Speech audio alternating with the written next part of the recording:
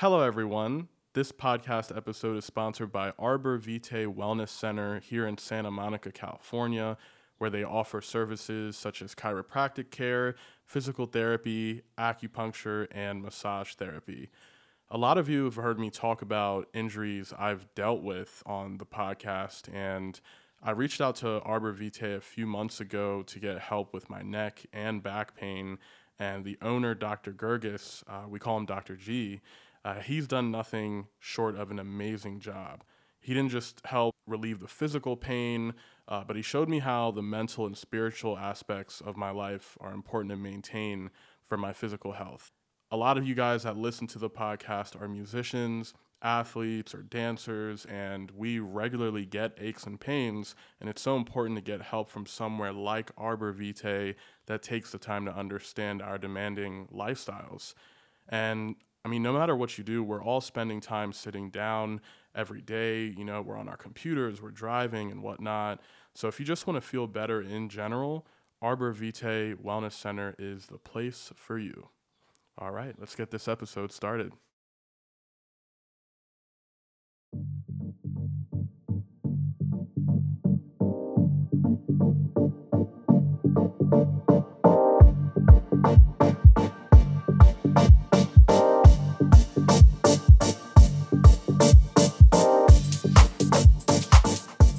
That's it. All right, welcome. Pew pew pew pew. Yes. Oh my God. Okay, so I'm gonna start off and just tell people how we even, how this even came to be. So again, I've known you now for 3 seconds and can already tell you're a very kind person. Oh. And before you got here today, how we met, you very kindly. These are, and which by the way, like, anyone listening, if you want me to like just absolutely think the highest of you, like message me and give me a compliment about the podcast. That's you will like be in my like. Well, but that was genuine. I was not even expecting to meet. I was just like, this is great. It was. I should let him know. And it was great. I remember reading it. I was like, yes. And no, because you messaged me and because we had Amy on the podcast and you said like, how much you enjoyed her episode, and and then I saw like I of course I visited your profile. I saw all the cool things like you were doing, what you've done, and I was like, because I remember you ended the message and you were like, I hope our paths cross, and then I was like, fuck yeah, they should cross. Like I was like looking at all the cool shit you've done. I was like, yeah, hell yeah, we're gonna get you on the fucking podcast. And, awesome. Yeah, no, I mean, so like that's how we're here to today. And anyway, before we go any further, do the honors. Listen, I wanted to tell you, I downloaded this app for very specific purposes. It does one thing. Are you ready? Oh. I play it sometimes. It's the only thing that this app does. Yay! Sometimes I want to like enter a room. Oh, yo. Or maybe like a classroom or like see my students. Just play that. Then they'll know it's time for class to begin. Oh my God. My roommate was like, yo, because he was like very tech savvy. He was like, hey, I know how to like hook that up, like so we can have like a switchboard and you can just press all this stuff. And like I've like specifically told him no, because like me, I would press that shit like all the time. I have to put it on a separate screen and I have to swipe twice in order to get to it, so like I don't abuse it. It's for specific times. Oh, I need that, but like for like. Instagram. I will send it to you. Please, yeah. That would be fantastic. Oh my God. Anyway, hey, I'm Kristen.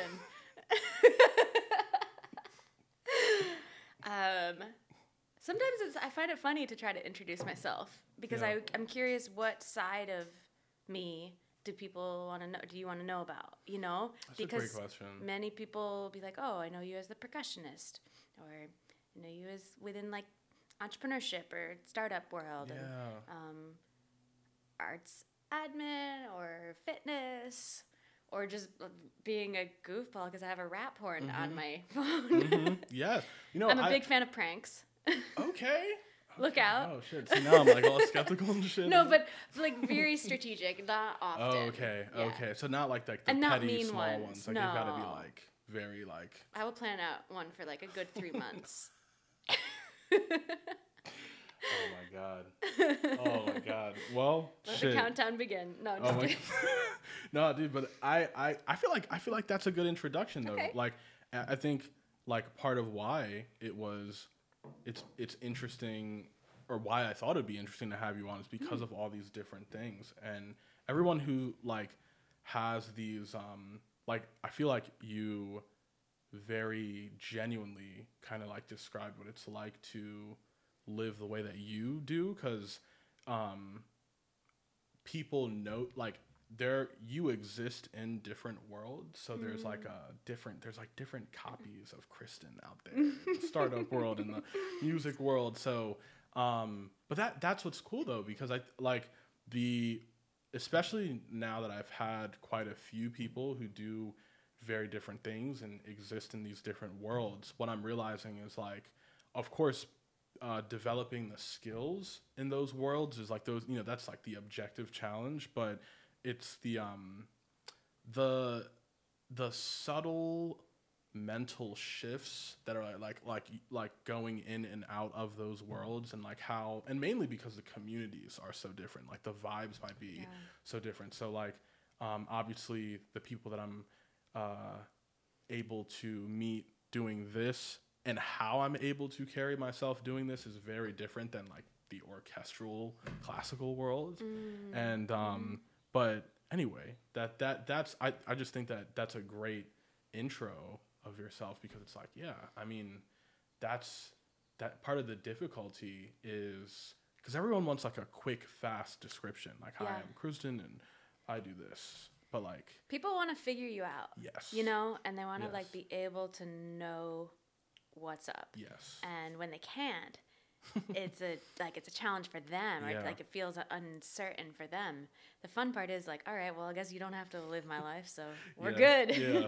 But even within percussion, I had trouble trying to just like explain my musical self, because I'm classically trained. I went to a music conservatory. I did the orchestra stuff. I did the excerpt drilling. I also did the Bach on marimba. But also was doing drum set and world percussion and hand drums and I was very lucky. I had a teacher that was like, oh, you want to do it all. And he didn't limit me. He was like, all right, well, let's at least make sure that your hands on your conga chops are going to be good. And let's make sure your wrists on marimba are going to be good. And so like that was a really nice fundamental for the first couple of years, because I know some other schools where they have made percussion students choose, you're going to be jazz drum set, or you're going to be orchestra or world percussion, and whatever term they want to be using now. But it was really great that he kind of allowed me to explore every other area, and not that I'm going to be an expert in any of them, but I feel pretty confident I can sit in most any session and know at least I can play. Mm-hmm. And that's been the best part, being in LA. Yeah. I don't know many other cities where that would really be like an advantageous thing in your back pocket. Right. But there's just so many types of genres. Like this past week, already to go on a tangent, but I am now learning some Arabic and Persian rhythms. Whoa. Like, why would I need to be learning that? Well, there happens to be a, Persian pop star that I might be playing with soon, and so I'd better learn the rhythms. Yeah. And it's like cool to know that I have the baseline skill set to be able to play that. Yeah. So, I mean, that's a 10-year journey from when I was in undergrad, learning the very basics of hand percussion. Yeah. But I think, and to your point, it's a mental framing of like, what type of musician do you identify as? Yeah. And so I've, even within one area of my life, I've had trouble identifying one area. No, it's a fantastic point, because like, I think within basically classical music, and I would say outside of LA, you're right in that if you are, I mean, most of us start off classically trained. So at least in my experience outside of LA, there's this like weird, like confused or even like looking down upon that like people might have if you like try to venture outside of that one genre that you're working on, which is usually classical music. Like I think other genres sometimes can be seen as like distractions, because I definitely remember in the conservatory like certain friends of mine being like, oh yeah, like my teacher like told me like not to take like jazz gigs or hip hop gigs because it would be like a distraction from classical stuff. Yeah. And I remember in my head, it's like I grew up poor, and I was like, wait, somebody's trying to pay you money and like you're turning it You're saying like, no? what? Like if they want me to play fucking Irish shit on the tuba, I'm playing that shit. Not just for the money, go figure but it like, out. yeah, like it's a good opportunity to also like meet, like different genres are different communities. So like you get to meet different people through different genres, you know?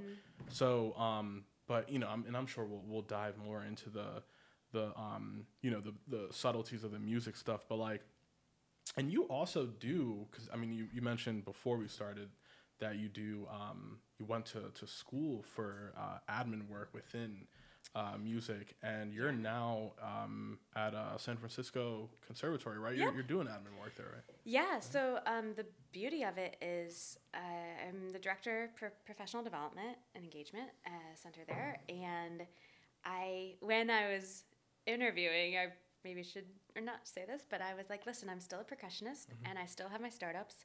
I don't plan on ever like turning off me being a musician, and I certainly don't feel like shutting down my startups. I worked too hard on them for now, and they were like, no, like this is what we want our students to see, is someone in it, you know, and walking the walk and navigating, and not saying like, oh, this is what I did in the studio 20 years ago. It's like, no, this was my challenge last week with a contract and negotiating, you know, something. So it's funny that it's kind of come really, really full circle, but I took 2 years off in between undergrad and grad, and ended up going to Florida State for my master's degree in orchestra arts admin. And I thought I was on this fast track to becoming the next, you know, executive director at some orchestra and riding that wave. But life had other plans, and so I'm grateful for how it's unfolded now. Yeah. Because I have the skill sets of both, but I can communicate on both. Yeah. Oh man, and that what a like treat for the students. Because I mean I remember, I think my, you know, and no disrespect to him, but I remember my professional development person at my undergrad, and like he was like I think it was like 65, and it was just a different, like it was a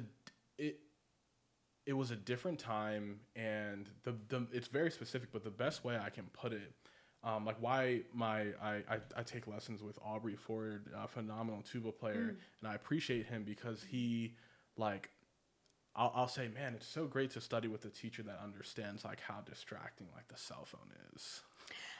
You know what I mean?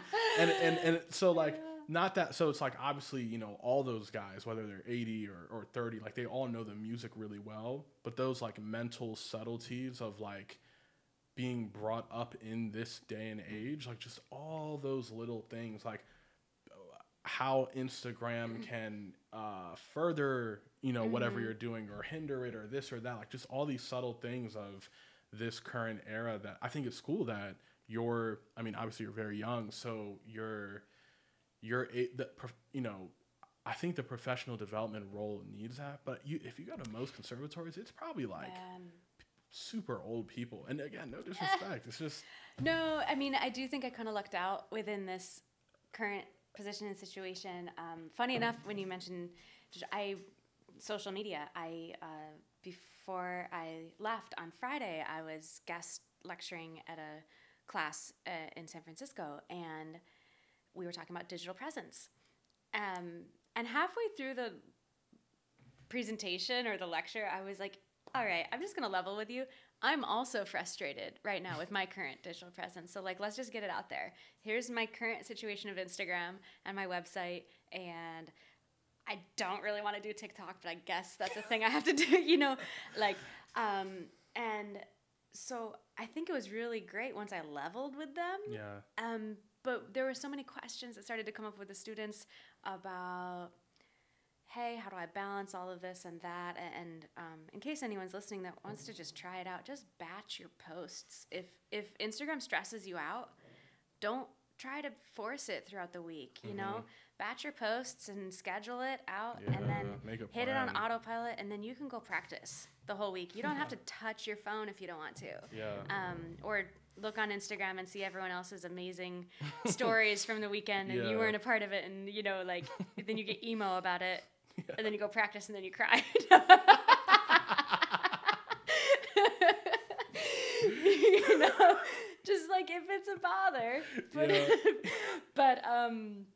anyway, but it's like the funny part is like digital presence and marketing yourself and all those conversations within social media. Like, hopefully those are vehicles for you to go do what you want to do anyway, which is share music with the world, or like share yourself through music with others. And the Instagram story or TikTok reels or whatever, like, they're just the vehicle. Yeah. There shouldn't be the reason you get so stressed out or down on yourself about it, or like, oh, I'm not doing it right, or I'm not good enough, I'm not doing it right. Yeah. Like those phrases are made up anyway. Yeah. So, you know, when I hear some of the students, because some of them are working on dropping their first album, and they're like, Kristen, what's the right way of doing it? Do I drop a single? Do I give some previews? And I work with them to build out a calendar, and so they can be strategic about it. But at the end of the day, it's not about the post. That's just the vehicle to actually share what you're up to, like to help facilitate what you're up to. So, I want to comment on that. Yeah. Because me and my and you can totally disagree with me. No. I welcome it. It's not even that. I want to add on something that you're saying, because I've learned that my roommate and I were having this conversation, and he's a musician as well, and I've noticed that, like, on social media, very skilled people that are like at whatever they do, they've spent a lot of time by themselves working on something.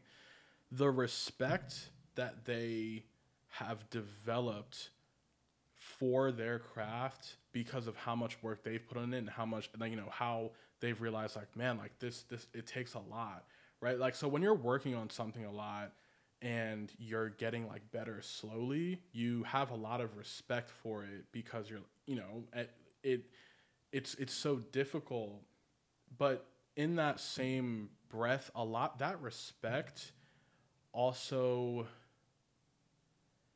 I've noticed that respect also creates fear, because then when it comes to like showing off that hard work, like, because you have so much respect for the craft, you're like, you then like the posts that you make, whether it's like you playing something or whatever, you're like overthinking, like, oh, what do people like think about, you know, this, like how I sounded on this or that, because you have so much like, because you're almost too aware of what perfection sounds like to you, that like it hinders you from posting something that's like 99% there. Yeah. But then on like my friends that do play that social media game, that like and this isn't an insult, like objectively they don't have like a specific talent or skill, they just focus on the game itself. I've always like admired how confident they are when they post something, cause they just don't give a fuck. like they're maybe they're posting something cause like they're just like a pretty person, or they just some funny thing that like but they do it so boldly, and like they do it with such audacity that you would think that they were like you know, some big person or whatever. But anyway, the shorter version of what I'm saying is like, I think in our world, like a lot of us are missing what I would like to boil it down to one word: audacity. Like in the sense that you spent so many years, so many hours alone working on your craft, and all you can think about is like, it's like, oh man, like it's not the very best. And the thing is, like, just like in person, like in real life, like how people can kind of, in a way smell fear. Like when you make those posts on Instagram, when you're promoting yourself, like people can like tell if you're like holding back. People can tell if you're scared. Yeah. So like it's weird, but you almost have to have like you are what you say you are. Like if you tell me like, oh, I'm okay, then I'm going to think you're okay. But if you sell yourself as like you're confident in your abilities and you think you're one of the best, I'm going to think you're one of the best too. So anyway, I wanted to go on like a little tangent. No, I love it. In terms of like man, there's just so many good people that are like absolutely like hindered by their awareness of what perfection sounds like or looks like. So anyway. Yeah, no, I mean, you're giving me such a little nudge of encouragement because there's this one marimba voice duo piece that I have been sitting on for months and I can't post it for some reason. I feel like I see all the other projects that are happening within our little circle of singing mallet players, which, is vast. Yeah. There's like 10 of us. No, I'm just kidding. There's a good bunch, but I know what I want it to.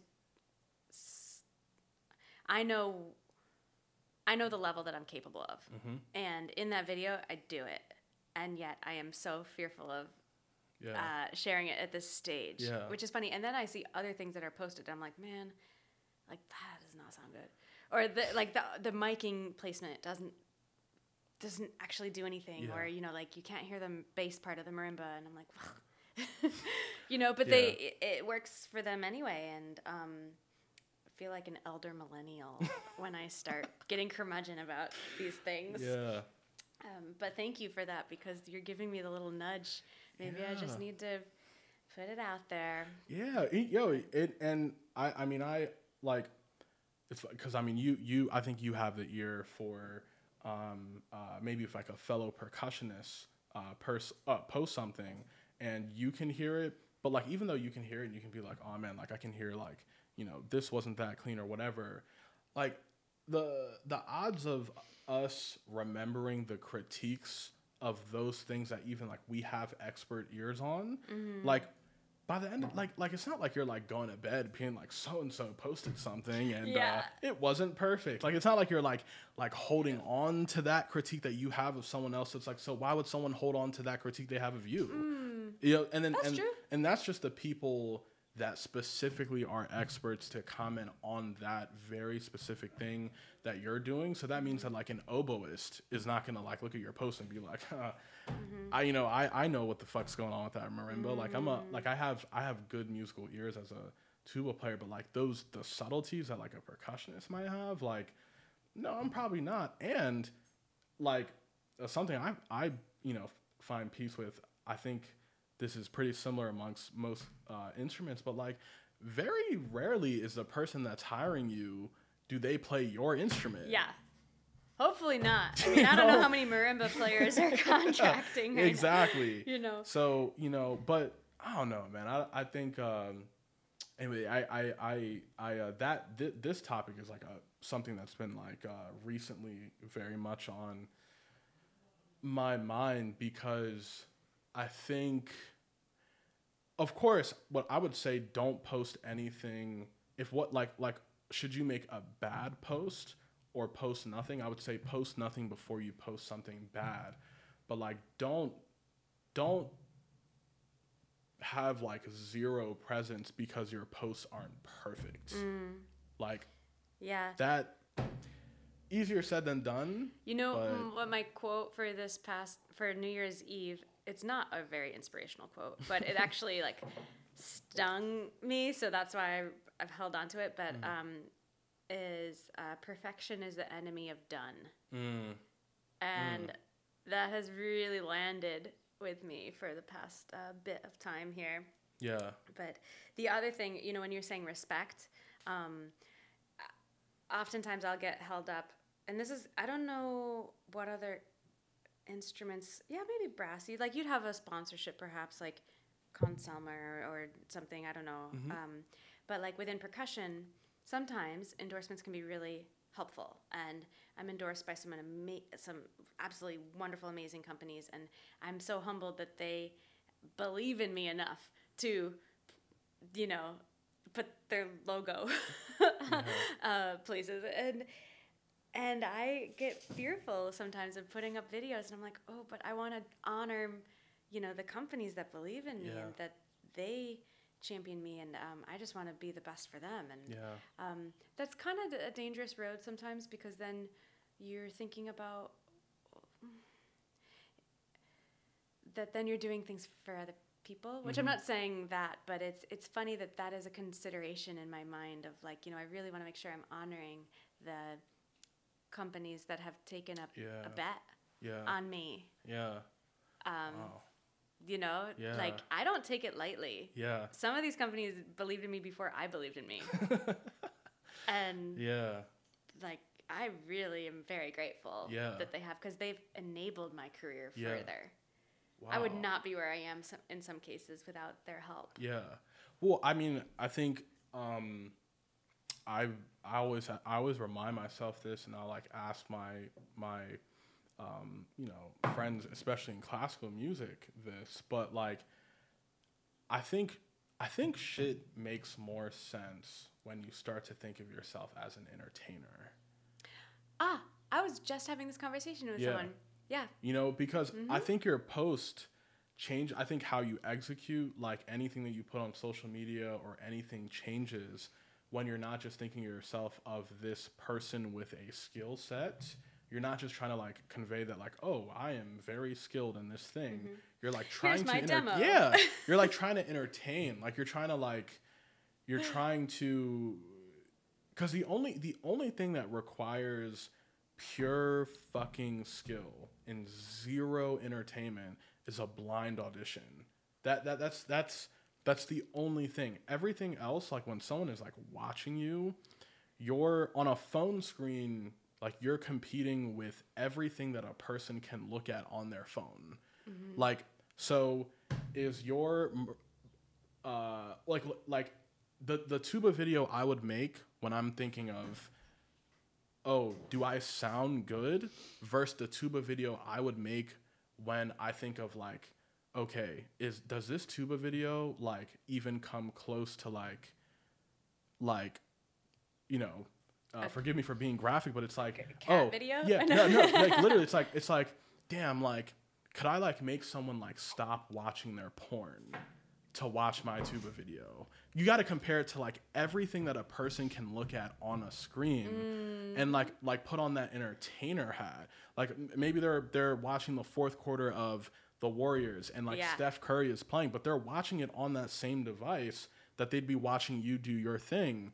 And it's like how are you also factoring in like entertainment? And that doesn't necessarily mean like being funny or whatever, but just you realize that like perfection in your skill is like not your only job.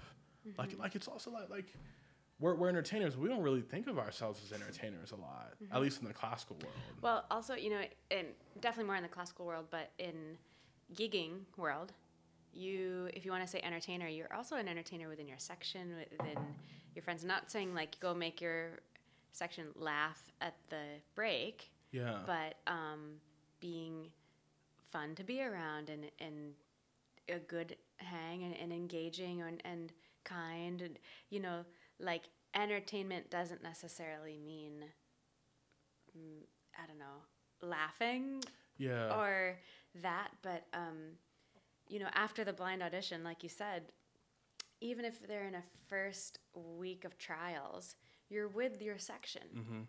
And yeah, most of it is like, yeah, of course, by this point, I had a mentor that said, the goods have got to be good. She like shook my shoulders one day and was like, the goods have got to be good, no problem, no matter what. And so that stuck with me. Like, of course you're going to be playing well, on time, in tune, at the right volume. Yeah. But outside of that, like, you have to feel good playing with your ensemble together, with your section together, you know, being engaging and respectful of your principal, or if it's in a recording studio session, you know, that there's so many other skill sets that are required that are not playing your instrument on time and intuitively, you know, like at the right frequency. Yeah. So I think even entertaining, in my opinion, is much more when it comes like authentically through you, and you can see that on the screen. And if it's a genuine entertainment, that means you've connected with your audience. So your audience can either be viewers on Instagram, or your fellow session mates, or on tour, or your audience. But if you're faking it, I mean, it's not gonna land anyway. I see less faking and just more fear.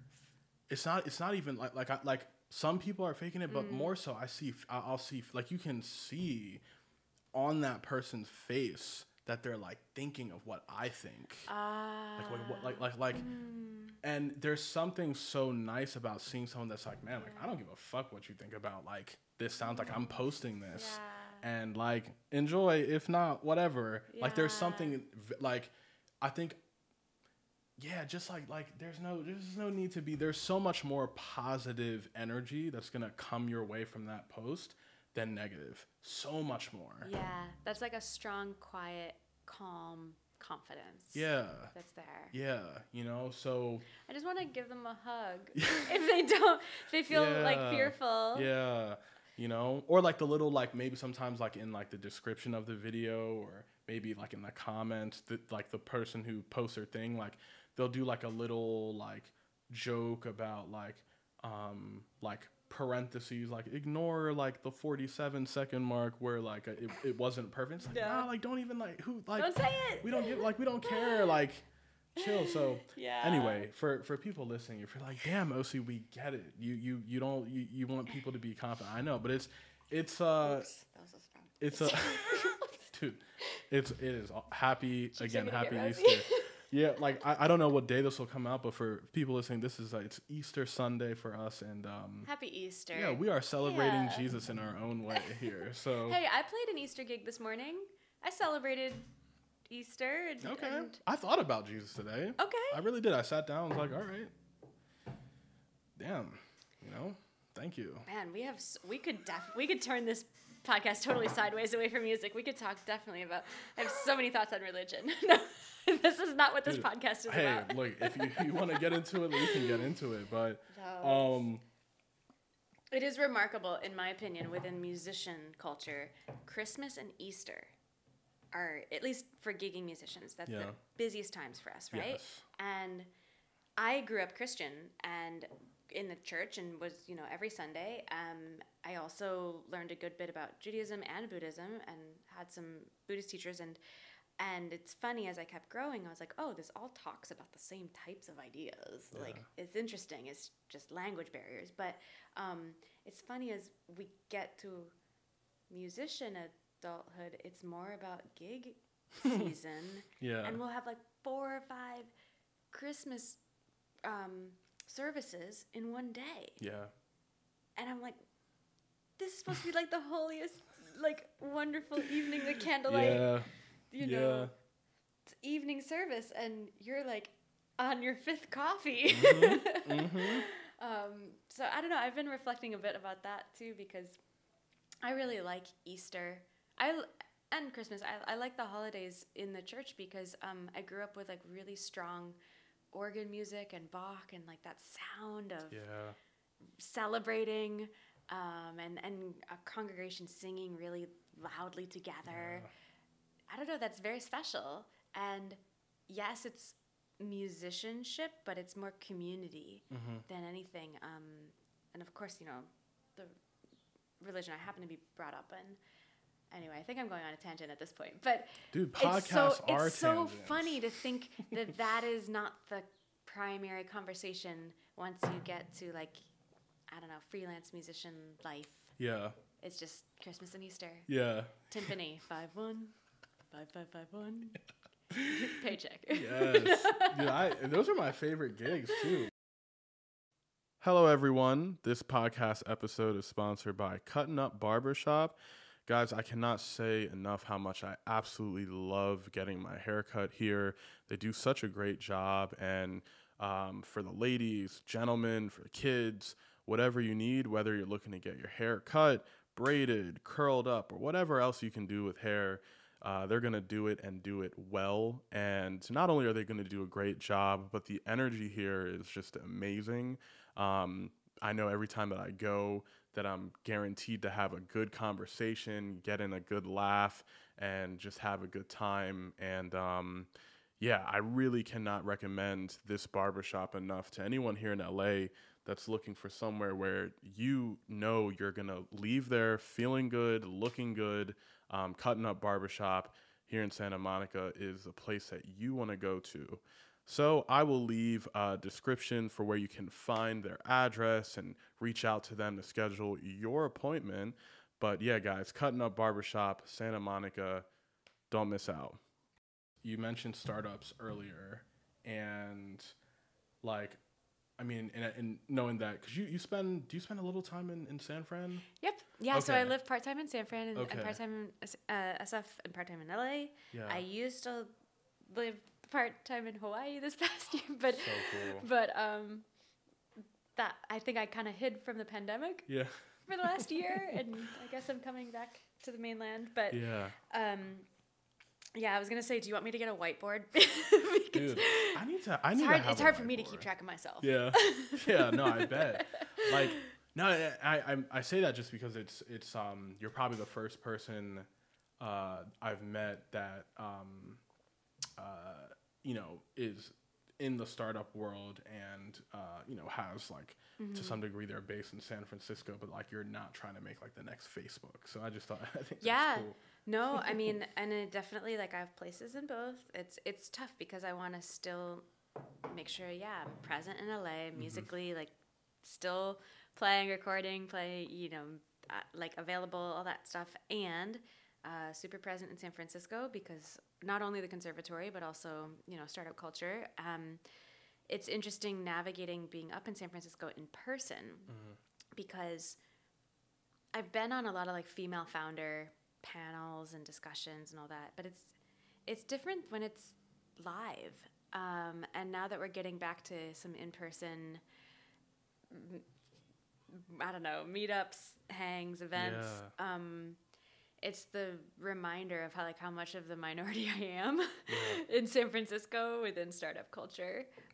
But at the same time, there's such a strong online network and support system. So I don't necessarily know, even when I'm meeting up in SF, which side of me I should share. Yeah, yeah.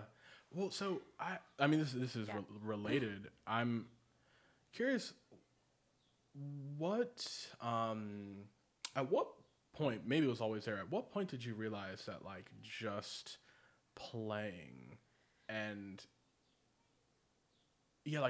just playing, just being an instrumentalist, just being a musician, a performer, just wasn't enough, that you wanted to do more things, or maybe you always had that, but did that come into action later? Was that less obvious than the performance route for you? It's a great question. I wonder if I can give it a specific answer. Let's think back.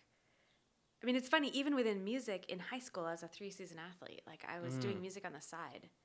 I loved sports. Yeah. I still love sports, but I probably at conservatory, I kept getting into groups or leading this organization or getting voted for this other thing. And so I was always kind of leading, which I think starts to strengthen your leadership skills or your communication skills.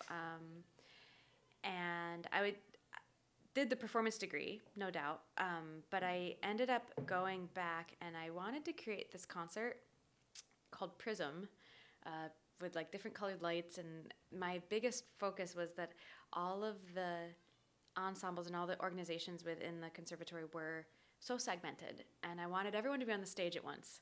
I think I also, just because I like having friends and big groups of friends and saying everyone should meet everyone. Very confusing dinner parties. but so I did that first concert and I was like, okay, this could be a one-off or it could keep going.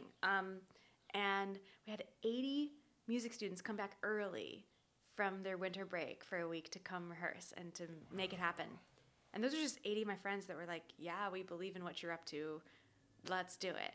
Wow. So that's not common. And I started managing and producing music festivals every summer more and more, and my name got passed around a bit more. I worked at the Cleveland Orchestra in artist relations, and that helped get a bit more of network. And they were like, hey, I have this new festival in Dallas that I want to get on my feet. Do you want to come help make it happen? And I was like, yeah, sure. Yeah.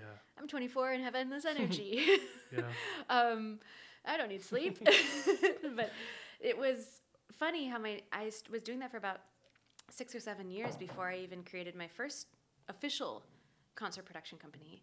And that was, I think if I start doing the math, people will know how old I am. But yeah, it was like 5 years ago. And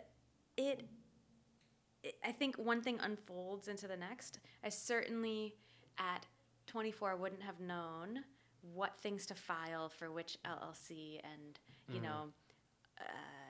creating a C-suite and all of that. But all the other companies kept coming from listening to my colleagues and them complaining about pain points. And I was like, oh, I could fix that part. And then I would start to build out a project around that. And so those kind of just kept evolving.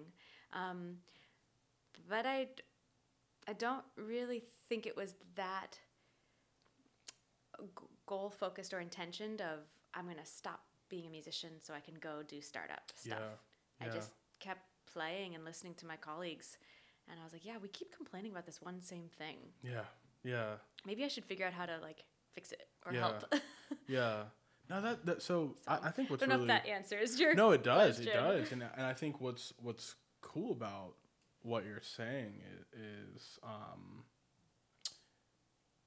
stepping outside of music, I think what you're doing is reminding how if you care about something, even just like a little bit, and you put like a little action behind that care, that like you can make an impact, that people will get behind the things that you want to do. And I think you had mentioned that a mutual friend of ours has students that should listen to this, because you have a career where you're kind of doing a little bit of everything.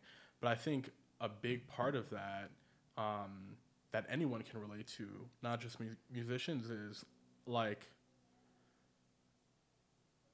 I think when you're younger, there is definitely this fear that like if you say something or try to do something, that like no one's gonna like care, or that you might get like laughed out of the room or whatever. But I think what you just said, you seem to naturally have a collaborative spirit. You're able to like get people together. But I don't know if, I think that looks scarier to some younger people than it actually is. That's the other thing. Yeah. You think you have to have it all figured out in order to hit go. Yeah. You don't. You just need to figure out like the next 2 lily pads you might jump to. Yeah. We don't know where the other 5 are going to be, but like we're going to trust that they're going to pop up eventually. Yeah. And there's a lot of trust that goes into it. But also knowing that you're not alone. Like you do have a community, you have friends, you have people that care about you, you have friends that will let you crash on your couch. I also to this day have an open couch policy, because I know what it feels like to not have to not know exactly the next lily pad Yeah. that I need to jump to, but to know that there's a community around you that will support you, even if you just met them recently. And would you say like the energy that you carry yourself with, the energy that you put out, that might be important as well in terms of like, because of course you are going to run into people that will make you maybe lose faith in humanity. Million. Yeah, but there's also an energy that you can have that like you will also find other people that are collaborative, that want to work with you, that want to see you succeed. And I mean, I know it's tough to kind of like talk about your own, it's tough for anyone to talk about their own process because a lot of times you're literally just being you. But on that note, like, would it be possible for you to kind of like look, outside of yourself and just see like the qualities that you had that made it easier for people like yourself to like also find you and for you to be able to like collaborate with other people? Oh, 100 million%. Yeah. I have 3 thoughts that happened all at once. Yeah. The one is that I like this analogy of that, the energy that you're putting out there. It's like you might be really, really wanting to tune to 98.7, but your dial is set to 104.1, right? Yeah. And how on earth are you supposed to ever hear 98.7 if you are constantly putting out the other energy frequency of this other level? And you might really, really want to meet those, and you're like, why am I not there? It's the energy, the vibe. And it's not about like, oh, can I hang or not? It's just, like being really in tune with who you're meant to be. And when you're not in that frequency, to pull it really into musical terms, like, when you're not in that sound wavelength, when there's beats that are happening in the recording session because you're not in tune. Yeah. And like, if you're not in tune in life. Yeah. But I guess you're going to feel those beats. You're going to feel those people that are bumping up against you. And I guess the challenge is that like it's easier. It's probably easier for most people to realize that they're not on that same wavelength, or on the wavelength that they want to be. But then it's like once you realize that, how do you like positively and be kind to yourself in the process of getting there, so that like that first couple of times you're making those efforts of, trying to connect with maybe these people, that like you don't put yourself down because like it didn't work out how you thought it would, when you're just you're trying to like make that leap. This two mornings ago, I had this conversation with an amazing colleague and also percussionist, and we were kind of getting into it a bit of like, these same, I'll just be authentic here. Yeah, these same 5-ish, percussionists are holding the same chairs, and we're like, they're not old enough to retire yet, but they're not young enough, and they're not in the same, we're not in the same age circle or realm or anything, and we're just like, man, would they just retire already? But she turns to me and she says, aren't you excited when we are those 50-year-old annoying percussion ladies and our students are saying, I wish they would just retire already? And that funny little comment gave me such perspective, because, okay, I'm on the path. Like, things are always working out for me, even when you think they're not. Like, this is a part of the path. We can't rush to get ourselves to the next stage if... sorry, I'm going to pull in a bunch of analogies, but I love this other analogy of, you just step onto the plane and you're at SFO and you check in and you put your bag up and you sit there, and then like 10 minutes goes by and you're like, why am I not in LAX yet? I'm like, I'm so frustrated. Can this plane get there faster? And you're like, nah, girl, that's not how aerodynamics works. Like, chill. Watch a movie. You're on the path. You're on the right flight. The flight is going LAX or SFO to LAX. Like, the pilot knows how to get there, and it's all good. It's going to touch down soon. Yeah. But it's so funny how many of us want to rush to get to the next destination. Yeah. 10 minutes into the flight. Yeah. Yeah. Yeah. No, that's such a good point. Like it's. Was that like too many analogies all No, at once? no. Because like I think that actually makes it clearer. I think like especially when you're young and hungry and you don't want to hear that shit when someone's like, oh, you gotta be patient and this and yeah. And I'm like, you be patient. Yeah, exactly. And it's I think. Sorry, I just want to put a quick asterisk. Yeah. Also, that does not mean that you don't work hard. Yeah. Or work strong. You don't have to work hard, work strong. Yes. You know? Like, you're still putting in the hours. Yeah. Yeah, no, and it's I think so like I remember in my undergrad, it's not too long ago, so I know the same like stuff is still being preached in that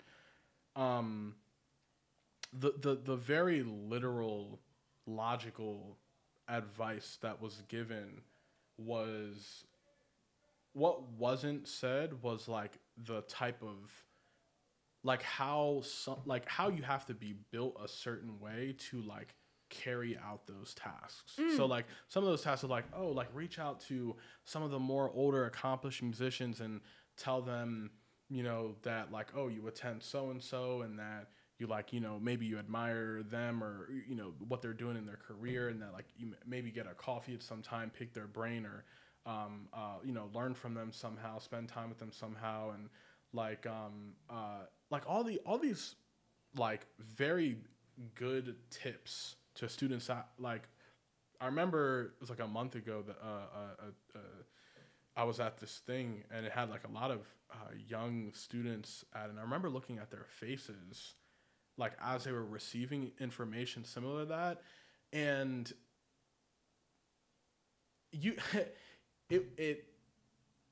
a lot of the stuff that was said, I could tell that they knew that was good advice, but they're just too scared to do that shit. Right? So so I was like, damn, like how come the emotional component behind carrying out those tasks aren't discussed? And it goes back to that word that I, was saying earlier in terms of like audacity in that like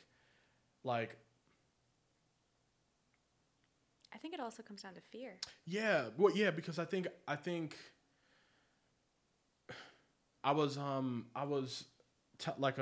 in a similar conversation. I was talking to a friend that he's been working on a song for a while. He's been working on this like one song every day for like 2 months.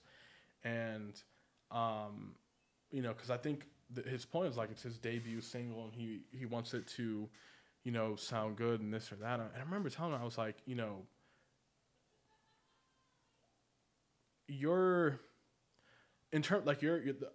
the goal is admirable. It makes sense. Like you want to be seen as a good artist and this and that. But like a lot of the things that I think we're trying to accomplish, like we were in a way we're like waiting for some like figure, some like fairy person to like stamp our card and be like, you are now a good artist. You are now qualified. Mm-hmm. And that you have to tell the world that you're qualified. Mm-hmm. Like you have to like present yourself as that thing. Like no one's gonna like walk up to you and be like, oh, like you are now ready to present yourself to the world. Mm-hmm. So that being said, I think a lot of these tips that you get as a younger artist or just as a younger person, there's still that like emotional component that's not being addressed. It's like, yes, if you say you're not enough to do those things, then that's true. Mm-hmm. If you say that you are, that's also true. Mm-hmm. So it's like it's I guess what I'm getting at is like and in a way this is your in your lane in terms of professional development, in terms of realizing like how does a student realize that like how do you embrace the mindset of the person you will be at the end of the road while you're at the beginning? Oh my gosh, I'm like amped up right now that you're like teeing this up. Yeah. Because these are the conversations that I have with my students right now. And last week, a student came in and left in like tears of joy. Wow. Are you ready for this? Are you ready for this? This is super fun. This is partially why I was hired. I have no idea why I have this like freakish love of mentorship. I think it's because I had really great mentors. Yeah. I'm super grateful, and I just feel like the honor to be able to pass on. God, I'm so lucky from other humans in my life. But there was this one student. We're getting her ready for an audition. Many other colleagues are prepping for it. They're all going to be flying in. There's, orchestra auditions are happening now, and I needed to get her into the mindset of the version of her that has already won and that is already there and is already accepted the position, right? And so I would encourage, let's play a game, if you don't mind, like right now, anyone that's listening, like close your eyes, think about you're walking onto the stage and it's your first opening concert of your new season. They're announcing you in the program, okay? You've read your program, you've seen your bio there, and everything's perfect. It's spelled right, they got your name right, your photo looks perfect, it's a great headshot. Okay, and we're walking onto the stage. What does it feel like? What are you wearing? What type of concert black have you decided to wear tonight? How do your shoes feel? You check in with your section, you nod, you say, hey, good evening. You feel the lights warming onto you. Okay, how's that feel? How are you feeling? You start to warm up. Some of your, normal warm-ups you've been doing forever, but you've got it. You're already there. You're feeling it. You're in it. You start to get yourself situated. Your music is organized. You start to look around to your other colleagues, and you look out to the audience, and you're like, yeah, this is where I'm meant to be. Okay, cool. So that's the version of you that's already won. You're already in it. We're going to take that version of you and step into the audition. And she walked out like tears of joy. Wow. And she was like, yeah, no, that is the musician. That's the level of musicianship that I know that I am. Yeah. And she crushed it. Dare I say she crushed it. Wow. And that's the conversation that I have with students on the regular now.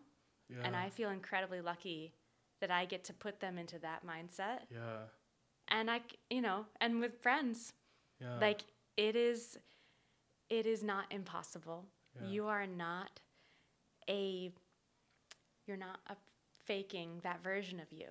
That's just the future version of yourself. And we are just maybe like a couple months early to the party. But like that's already happened. Wow. Is that too weird to expose? No, that's was that fun? It was. Did you feel good? Fucking awesome. And I think that I still think in 2022 as we've somehow like brought like yoga to the forefront. We've brought all these like other things to the forefront, but visualization is still not as big as it should be. And I think because we've thought early on in our lives that our imagination is something like associated with like just being childish or like just it's something for fun. But when you visualize like your future and what you really want for yourself, you're bringing in very necessary elements to like a very personal dream or fantasy. Like it's no longer like, oh, I want to be this thing, but like when you're sitting backstage waiting for you to like, play with the New York Phil or something, you're like, there might be like a water cooler there. And you're not thinking about a water cooler when you just say, I want to play with the New York Phil one day. Yeah. And I guess if like I would add anything to that, it would be that like when you get to that level, it's not because like the world on like a personal level was like, oh, you're now here, and like we're now opening this door for you, and you're welcome. I think it's also important to like add that like you are also providing them something. Like you're now at the skill level where they're able to sell tickets because of your hard work. Like it's not, you weren't allowed this, you earned it. And like there's a partnership here between you and the hall, the orchestra. Like you're also providing something. Like you weren't allowed, you weren't given this thing. So that, like, because I know like you know, as we're pursuing our dreams, or you know, trying to get to our goals, it can be, because it's so personal for us, really at the end of that road, like if you've ever achieved anything, it's you realize that like you're actually in partnership with that thing that like granted you that dream. Like they're partners now. So and I like to think about it that way, because it's less like mystical of like, oh, like can someone open the doors for me? Well, and the mystical thing about mindset or those types of framings, I mean, I'm very much so my mom was like strong Christian. My dad was engineer, scientist, right? Many interesting conversations at the dinner table. But I love neurokinesiology, neurology studies, like the studies of the brain, and you can watch neurons fire into. I've watched brain scans of after they go through a mindset of a coil, like a different neuron firing to a different part, as you convince, you know, yourself of the version that you want to become or you believe you are, and then you start to coil these coils of myelin around these neurotransmitters. And I'm not a scientist, by the way, disclaimer, right? I'm a percussionist, but you watch these brain scans and you can't argue with the thing that you're seeing. And when we talk about coils of myelin, it's like you're driving on the 101 or you're driving on the Autobahn. And that's why when we practice really good technique and good skill sets, you're coiling this myelin of being able to fire strongly together. And as you keep, and so of course, when you first start thinking about like that version of yourself on the stage, and you know, like that awesome version, musical self, it feels scary or unfamiliar. That's just because it's not that it's not you. It's that it probably hasn't gotten enough court time yet or stage time yet. And I feel really strongly about this actually, because I think I've seen where I've held myself up in those areas, and then I've seen the ways where I'm like, wait, no, I've done the work. I'm not going to discredit my practice time. Like I've put in my 10,000 hours. Like, let's go. But if anyone's ever interested, like look up studies of neurons firing in different ways when you retrain your mind to believe in yourself. Like it's amazing science.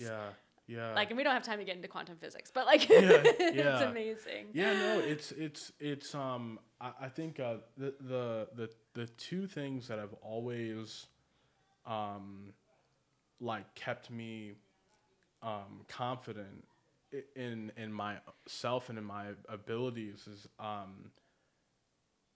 one, I think that the easiest of the two is literally I ask myself, be like, damn, like what choice do I have? Like what other option is there but to like imagine there's a million different things, a million different people you can go to feel incomplete. But like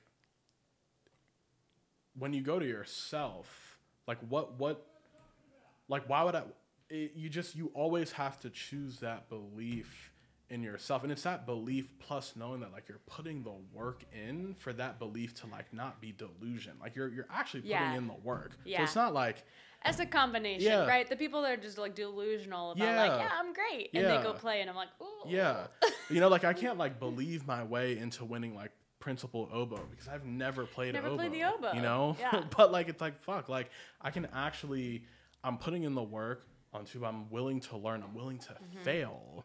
So like, why would I like not have that belief in myself that I really can accomplish it. So that's the first one. And then two is this might be, of all of them, the most empowering, because I think it's hard. It might be harder for most of us to like believe the ones that are super positive. I am always immediately freed when I remind myself that no one cares. Oh yeah. People are super just focused on themselves. I they don't care about me. Like, and for some reason, like the one that like the one thought that pops up the most, I don't know why, but I'll tell myself, I'll be like, man, like if I had like a absolute breakdown and went out on the 405 and like stripped down naked and like took a shit in the middle of the road. It would be the most, for a day, for probably 2 or 3 days, it would be the most embarrassing thing. It'd be the talk of the town, and then someone else would have their turn. Yeah. And of course, it's always gonna be something that someone can bring up, but it won't. It's not like, you gotta like imagine a worst case scenario, like absolute worst case scenario, and then realize like, damn, like you would hold people's attention for like a couple days. Yep. Like a couple of days at most in your like absolute worst day. Mm-hmm. You know, so how bad could it be if you're actually putting in effort to do the opposite? You're trying to like show yourself in the best light. Mm. Like, so like how bad could it be? You know, but anyway, I think what I'm, you know, as all the corny things that we're told as kids are like, you realize you get older and like, oh shit, like that's actually just like the true shit. And it's not said enough that like, in order to one day maybe be the best percussionist in the world, the step one is believing that you're capable of being the best percussionist in the world. That's step one. Like step one is believing that like if you put in the work, you can be that thing that you want to be. But I think a lot of us are trained to believe that like that thing comes, that like belief in ourselves comes after doing a bunch of work. It's just anyway. Yeah.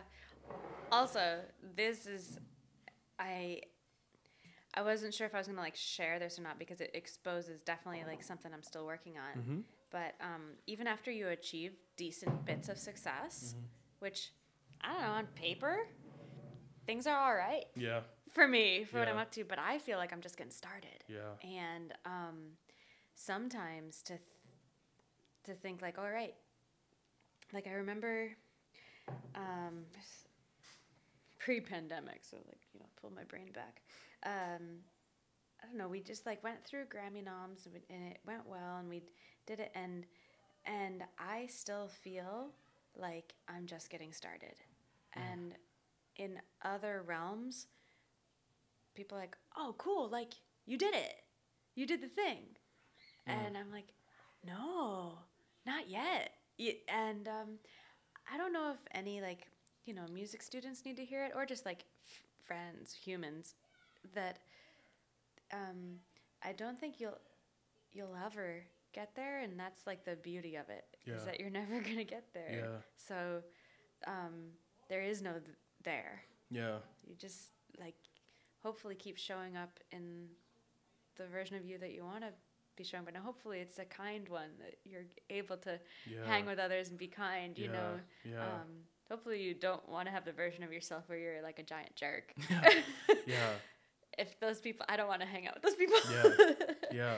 But I don't know, I've been reflecting a lot on that lately, especially because, you know, even though I do have those successes, it's hard to not want more successes. But I mean, isn't that funny? Yeah, I was just say like and one of the. And it's not about the status, is that, I guess, the other thing. Yeah.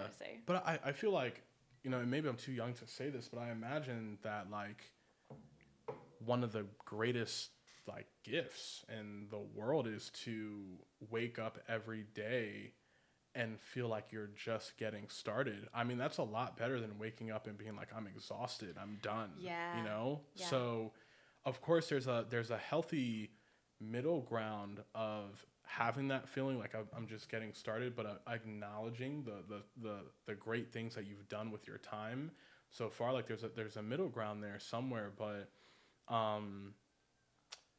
that like that feeling of beginning, that if you can get that every day, it's gonna in a good way, it's gonna keep you on your toes, like pushing yourself to places that maybe you never like maybe you know.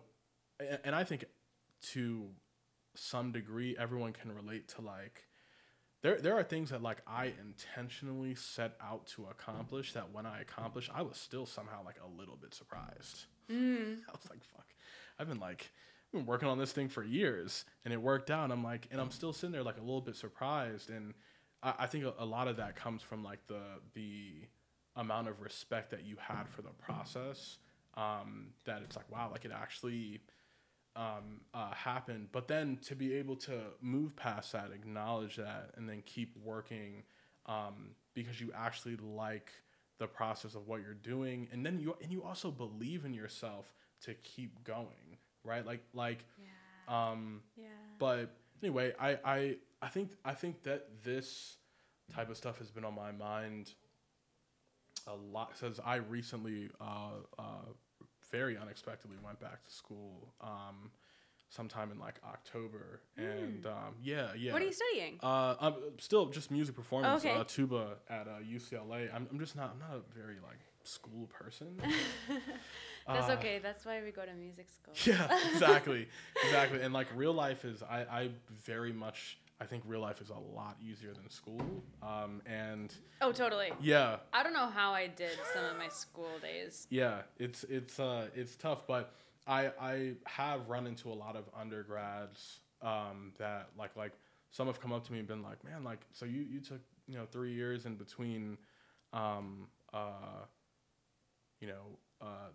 the degrees, and like what's it it's like it's like oh my god, I love it. Like, yeah. I'm super happy that I did not go straight through, because some of my colleagues super respectful with it, but it was like, I don't know, like, how do I like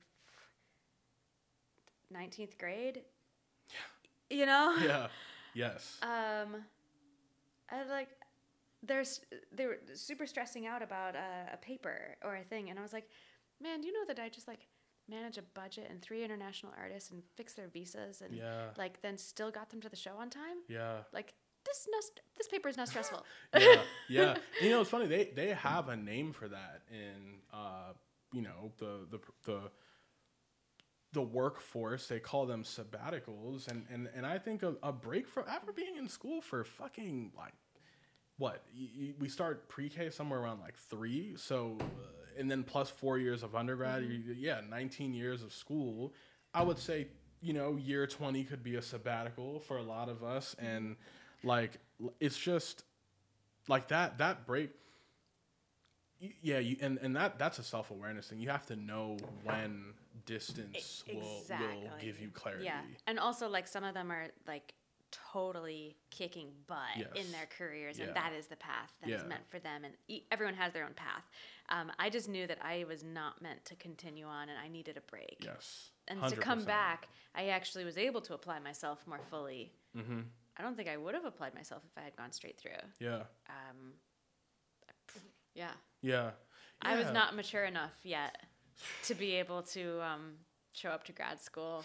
I was mature in some ways, but there were other areas I definitely needed to grow up. Same. 100%. I wasn't even mature enough to start my fucking undergrad.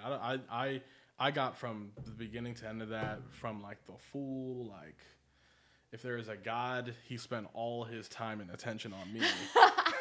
So that's what happened to those 2 years. No, I'm just kidding.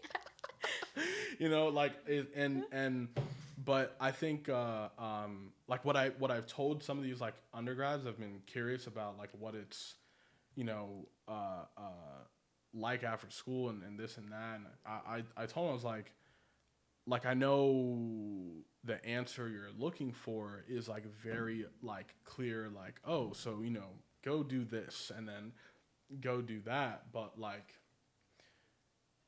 something you have 24 hours a day is your emotions, how you use them, if they fuel you or if they hold you back, and like how you think about yourself, how you think about life, and like my all my advice, like, to them, it probably seemed indirect, but I was just like, man, like, you know, I don't know you too well, but like I would say step one, like, what is it that you even think that you're capable of? Like how do you think of yourself, and how do you think of your path, and how much time have you spent thinking about like the world, and even how helpful it is, how like it sometimes it's so helpful when you're so, you know, in music on such a like a narrow, like you've been in a narrow mindset, like of course when you're in it you wouldn't understand it, but like how thinking outside of music will actually help clear up what you want to do in music. You know, it's one of those, like, these days, like, if anyone comes to me with advice, I realize like the best advice is things that like empower people to confidently move forward and make the best decision for themselves. Yeah. Like, people are looking for like a very direct prescription, but like if you can walk away being like, damn, like I now know how to like ask the right questions for me to carve my own path, like that. That's the advice. The advice is like for you to be able to ask yourself the right shit to carve the right path for you. Like, no, Yeah. because you know. Well, it's so crazy that even I'm reflecting back to our earlier conversation of, you know, complaining about certain people still holding the same chairs, and like it's like, is it just a waiting game until those chairs open up? And it's like, or you just go do the things that light you up. Yeah. And that type of music, like I'm carving my own path within, you know, marimba and voice, or other collaborative records or albums, or, you know, partnerships. And I was like, oh, it's not around like sitting and waiting until some chair opens up. Like, in the meantime, let's go like make a musical life for ourselves. Yeah. And enjoy it, because that's, you know, organically where I want to be leaning. I wonder if some musicians don't take the time to like listen to the like, oh, but like what actually lights me up. I don't know. Maybe it comes back to the fear thing of that, but Yeah. I don't know the answer to that. And something you just said made me think about something that I was also talking about with someone else. In terms of like, I also think you got to learn, like, we all have to learn how to take advice, in the sense that like, I would say most people are not good at giving advice, because it's gonna come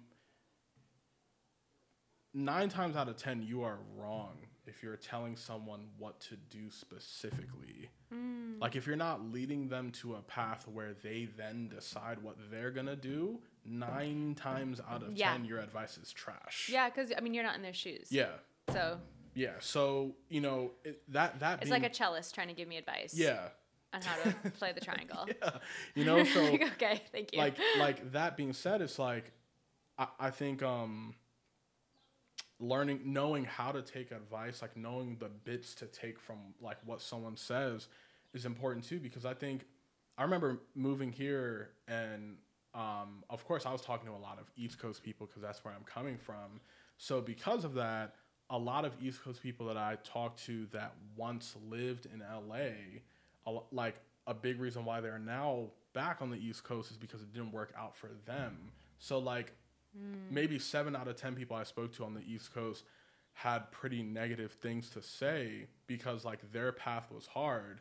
So they like then were like, you know, a lot of the advice I got was like, you know, like, man, like LA is tough, and it's gonna take this long to like, you know, maybe get to this point, and it's gonna take this long to meet these, you know, maybe certain type of people that you want to meet, that whether it's what you want to gig or whatever. And I say that because it's like, the people that's telling you that stuff, like, you might be a million times more creative than them. They may have sat at home waiting to like get called and didn't do anything to like put themselves in front of people that they wanted to put themselves in front of. Like, so when somebody tells you, oh man, you know, when you move out to LA and you're trying to like get, you know, make it into the freelance world, that 10 or however many years they're telling you, that might, there's truth to that. And like that is probably the average. Like that's probably true for most people. But for me, that it's there's this middle ground between acknowledging that there is an average for a reason. There's a reason why like the average amounts to this. But when somebody says like when you go and set out to like go do something, that like you have to look at what you specifically bring to the table. Like something that might take somebody 10 years, it might take you 2. And it might take you 15. 100%. Yeah. Right? So like I think on the you know, kind of I imagine dealing with you know, students in professional development, right? Like, you know, really young students are very impressionable. So if somebody tells them like, man, it took me 10 years, they might move with a mindset of like, well, damn, it's going to take me. They're not actually thinking of themselves like individually, like what they actually as an individual bring to the table. Because it might take them shorter or longer. They might not know if they might not be thinking about like, damn, am I actually built for this thing, right? When you're just taking that advice and saying like, okay, what applied to them is going to apply to me. But do you, in your, you know, with that rant being said, like in your work, do you like remind, are there things that you do with like students that like you remind them to have that balance between like the humility of respecting that there's like a consistency in how long it takes for people to get here, but also acknowledging like their own individual strengths and what they bring to the table? Yeah. I think the interesting part is, you know, oftentimes when people are giving advice in certain areas like that, it's like a teacher that, you know, totally respect what their art and they're up to and all, you know, respect their path. But like, did they have a TikTok account? Right. Nah.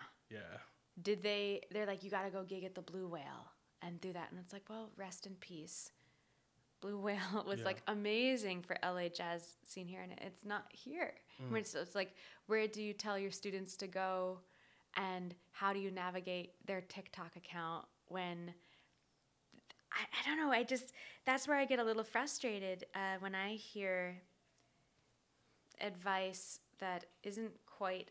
I have this for like on the court, you know. Like I love basketball, so I'm interested in hearing advice that's on the court. Yeah.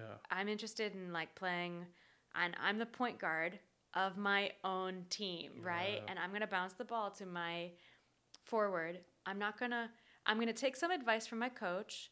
I'm not going to listen to the sports commentator. Yep. I'm going to say, thanks mom for being the cheerleader. And I'm not going to take strong advice from the section in the crowd in the nosebleeds. And I'm not saying like the teacher is in the nosebleeds. I'm just saying like they're not on the court.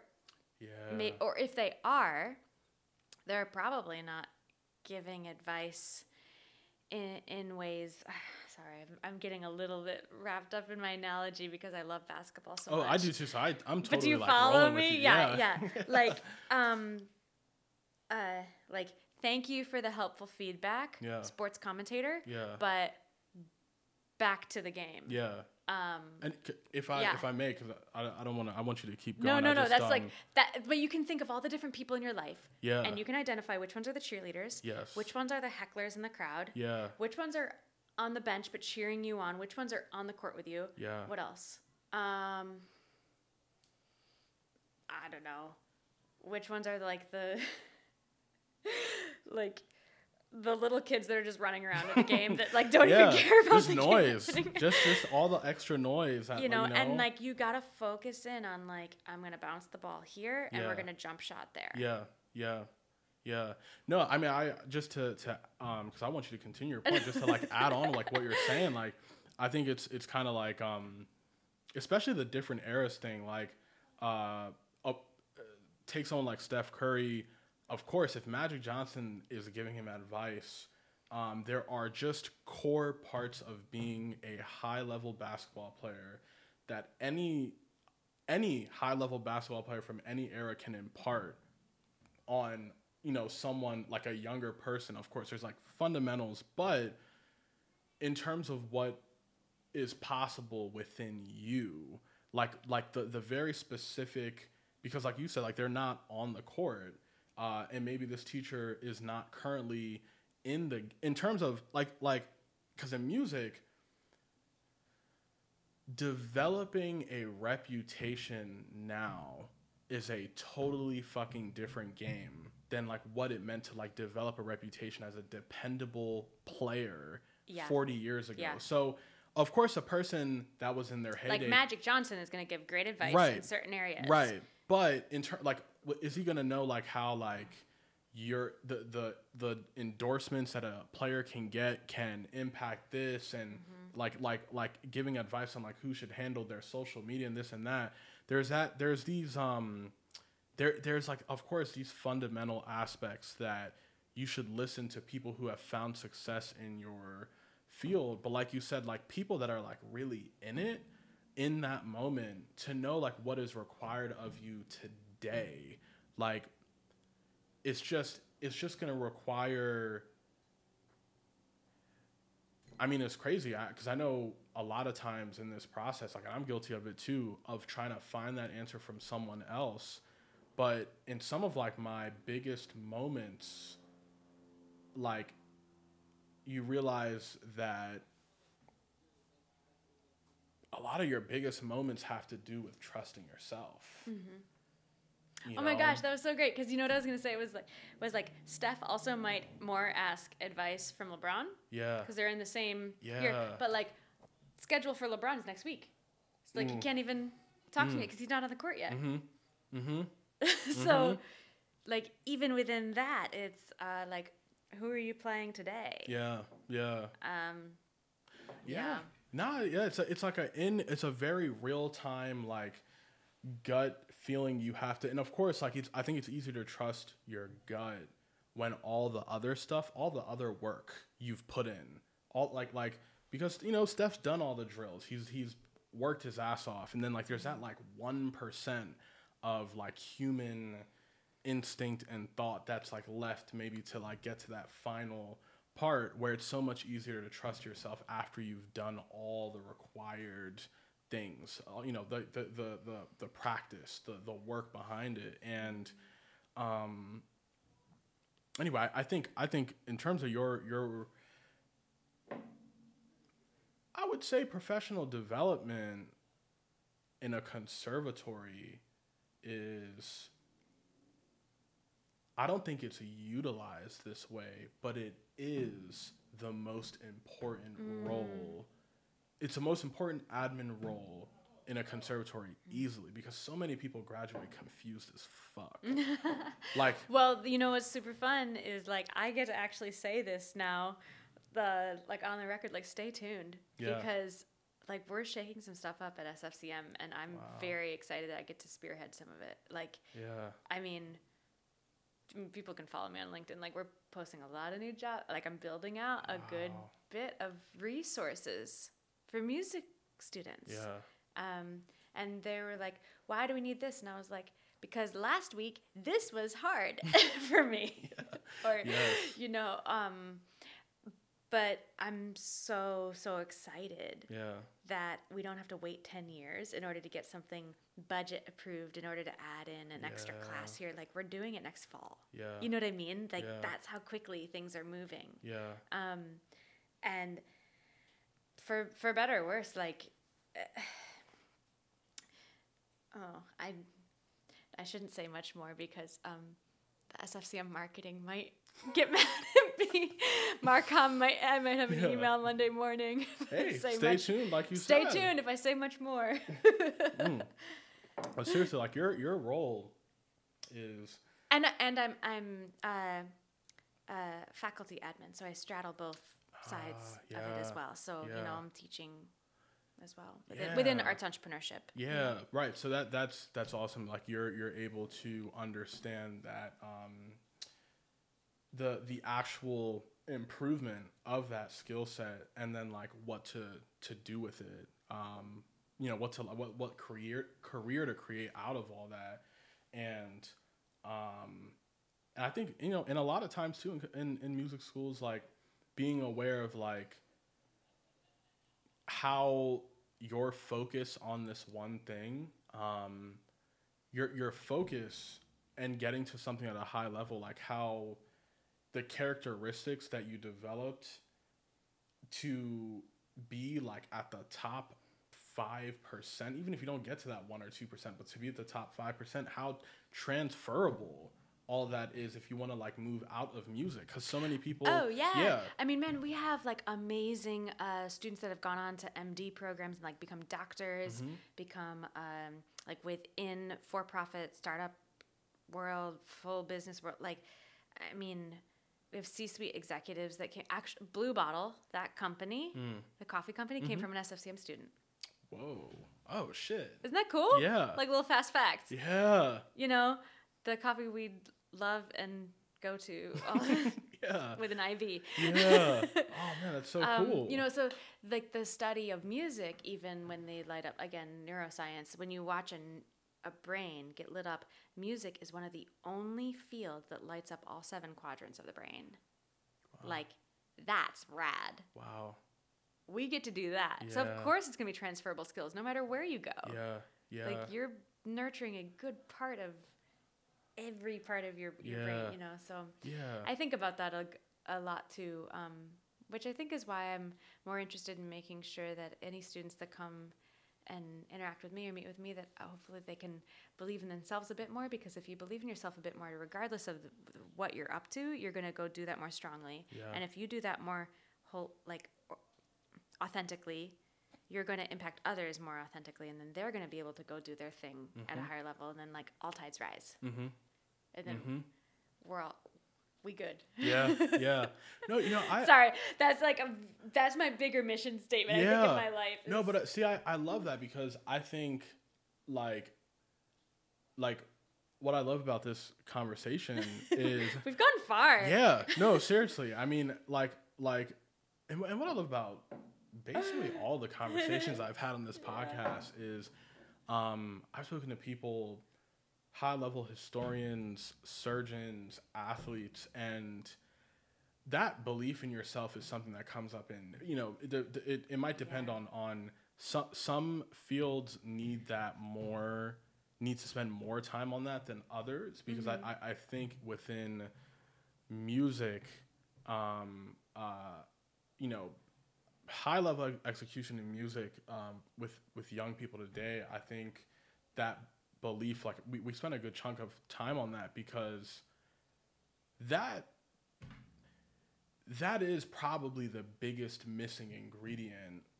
Like that leads to like all the technical shit that you think you don't understand, but like that hunger plus the belief that like the hunger's going to lead you to where you want to go, like it's going to answer the rest of those questions. Yeah. You know, because where is your mind when you come across those challenges? You are going to meet those challenges, but when you meet them, are you putting yourself down or lifting yourself up? And that's everything. Like that is the technical process. Like you're not even gonna, because depending on where your mind's at, you're gonna give up before you even get to the technical challenges, right? Like if your mind, when you come across those challenges, if you're putting yourself down, if you think like you can't get past that hurdle, then it doesn't even matter what it is that you're pursuing. Yeah. It doesn't even matter. No. You know, so anyway, that is, you know, what I've loved about this conversation. Obviously, you are a high level performer. You're you know, you're working at a high level conservatory, and you've done, you know, and we've touched on this a little bit, like you've done so many things to collaborate with other people. But I guess, you know, one of the last things I want to ask you is, like, of course, I can understand from your perspective how a lot of this, there are moments where like you're like, damn, like had I not gone to this or had I not done this, which then turned into that, maybe I wouldn't have met this person. But I think to the core, how you're built and your talent, how seriously you take everything, you would have gotten to where you're at now one way or another. And that being said, like putting aside the randomness and specificness that comes with that in your path, what are like some things that like because of those, I think those character traits that I see from you, like because of those character traits you have, what are some things that like, you know, if young students are listening to today that you feel like are just like undeniably, like if you think this, if you put this into your daily thinking, your daily life, your routine, that like you will make something out of yourself. You will make something out of this effort that you're putting. What are there some things you would impart? Gosh, that's such a weighty question. Yeah. Ooh, it gives me chills. I mean, it's really beautiful of how you've described it and portrayed it, and feel the pressure. I was thinking, as you were speaking a little bit, I was thinking about that, yeah, no matter what, somehow life will lead me to this thing or that thing. And I think it's more about like the type of human I am showing up, or the essence of who I am. Like if I can kind of picture the type of brain surgeon I would be, and I can also picture the type of farmer I would be and the type of musician I would be. And I think those traits would probably evolve in some way in similar fashions, regardless of the skill sets. And I guess I would maybe encourage students to just take little moments of when you're in your day-to-day life, like what naturally lights you up, and like just take a little second, put that in your back pocket, remember that, you know, and start to think, and are there any, as you keep collecting those moments, it's like, are there any through lines that keep being similar? And it's like, oh, okay, that's an organic truth about me. Whatever, it might show up one day when you're eating a sandwich, and it might happen another day when you're on stage. Yeah. But it's that version of yourself that is like the same type of human. And I know, I mean, to put it in kind of a cartoon sense, a lot of my friends describe me as like a golden retriever puppy. I just like, I want to be friends with everyone. I'm very excited. Yeah. I am curious what's in your bag. Like I might screw up. Yeah. I might like, you know, chew on your favorite loafer, but like, you're not gonna be too mad at me for too long, because like I'll be cute about it, and then like it'll be okay. You know, but like I am also very loyal and very, I like, anyway, enough about golden retrievers. I love them. But I kind of know that that's me, and when the moments where I get to be fully myself regardless of the skill set, it's like, oh, that's that. Yeah. That. And the more I can keep doing that in whatever area of what I'm up to, like I know that good things are bound to happen. Yeah. And if they don't, like it's all good. Go take a nap. Yeah. Yeah. Yeah. That, and you know, funny, like you said such an important part of the process just in that last statement of, if they don't, it's all good. In that, like, there's this, man, I've definitely learned this in my own personal efforts, that there's this weird balance between giving so much of a fuck about everything that you do, caring so much, and then like, but somehow it like not being like a big deal if it doesn't turn out how you thought of it. And I guess part of that, you know, and of course this is a whole other conversation. This is a part two. Yeah, no, but it's more, it'll what will tie into that is that for sure, it's a conversation we don't have the time for now, but one that's very necessary in that, like, that accomplishment, that goal it's not you. Like regardless of whether you accomplish that thing or not, that's not a statement on like you personally. It's not a statement on like your soul, your character, your life in general. Like, you are more than what you are pursuing, and that should free you in a way to like pursue what you're doing with no fear, because you'll know that whether or not it works out or not, that like it's okay, and that like you're more than that, and that, you know, there's some trust that you have to have in yourself to know that even if it doesn't work out, that you're gonna have your own back and go from there, you know. So I love that everything that you just said. And yeah, I think that there's a big part of that process is letting certain things go in it. So man, I think I love this conversation, and yeah, we covered everything from like Christianity to basketball. Yeah. With a bit of music Seriously. in between. Yes. And you know, of course, I think you're the type, and I've said like literally every time, like Amy as well, because she does so many things that she, you know, likes to do. And you know, I like told her, I was like, man, we gotta have you back, because of course, like, we went into a little bit of everything, but like, I think you're the same way in that, like, because there's so many cool things that you've done as a performer and other aspects of your life where it's like, yeah, we definitely got to have you back on. But I love that your work with, you know, with other students and your own experiences, and like how, you know, a younger person, a younger artist can like really take some of that and, you know, go down paths where they end up where they want to be.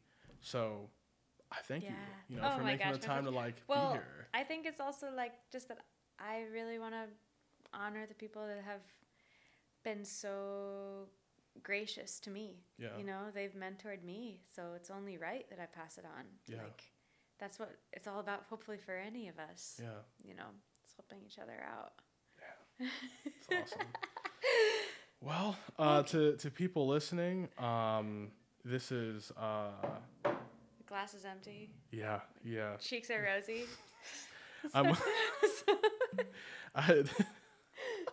This is a song called Life. Of course, I always thank everyone who makes it to the end. You know, thank you for listening to me ramble. Kristen, you're fantastic.